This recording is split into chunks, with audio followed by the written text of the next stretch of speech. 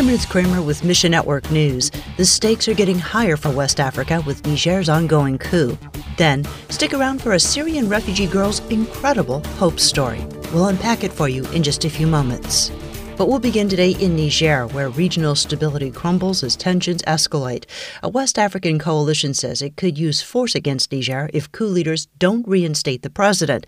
But military leaders in neighboring Mali and Burkina Faso back the rebellion, saying any foreign intervention is a declaration of war.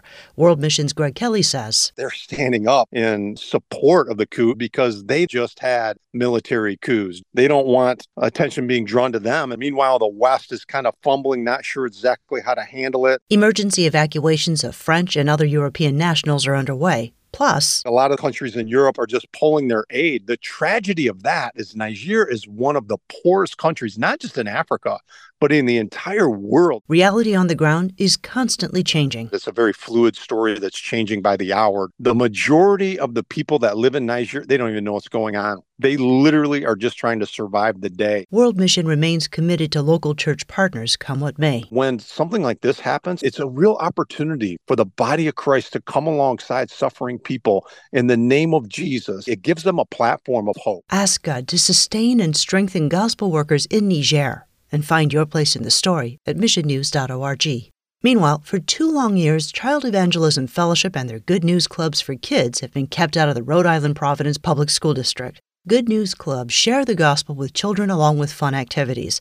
The district officials repeatedly ignored CEF's applications for facility use. Moses Estevez, CEF Executive Vice President, says, there's a lot of excuses, but after a while you arrive at the conclusion that what they're doing is keeping you out, while they're allowing other groups to use the facility after the last bell rings. So we engaged Liberty Counsel. We worked with them for over 20 years, and eventually we launched a lawsuit against the school district. Now, recently we heard good news that we won the case. So we're thanking the Lord for that, and we're going to be back in the school district in this fall with the Good News Club, teaching the Bible, teaching the children about God and about the Lord Jesus Christ. A recent survey by CEF showed that Good News Clubs are appreciated by school districts in which they work. 87% of those principals that answered the survey had personal knowledge that the Good News Club had been a positive experience for their school. And 2 years ago, a desperate young girl, Farah,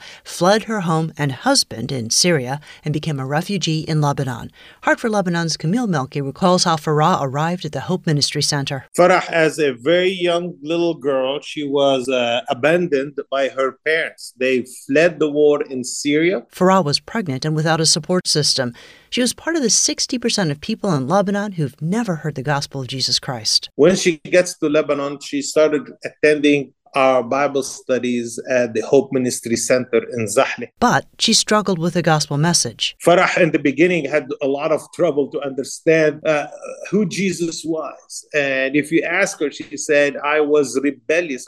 I was against this gospel teaching because she felt like she's betraying her own Muslim religion. During her time at the Hope Ministry Center, Farah experienced true love and compassion from the staff towards her and her baby. They really are compassionate to my needs and my baby's needs. Now, she wakes up every day experiencing a relationship with Jesus Christ that fills her with hope. She still faces challenges like raising a son as a single mother in a new country. She also works long hours each day in the fields. Whatever she could do from 5 a.m. to 9 a.m. But now she goes about her life with the love and hope of Hope Ministry Center. Thanks for listening to Mission Network News, a service of One Way Ministries. We're listener-supported by people just like you. So by giving to Mission Network News, you enable us to keep the stories of God's kingdom coming.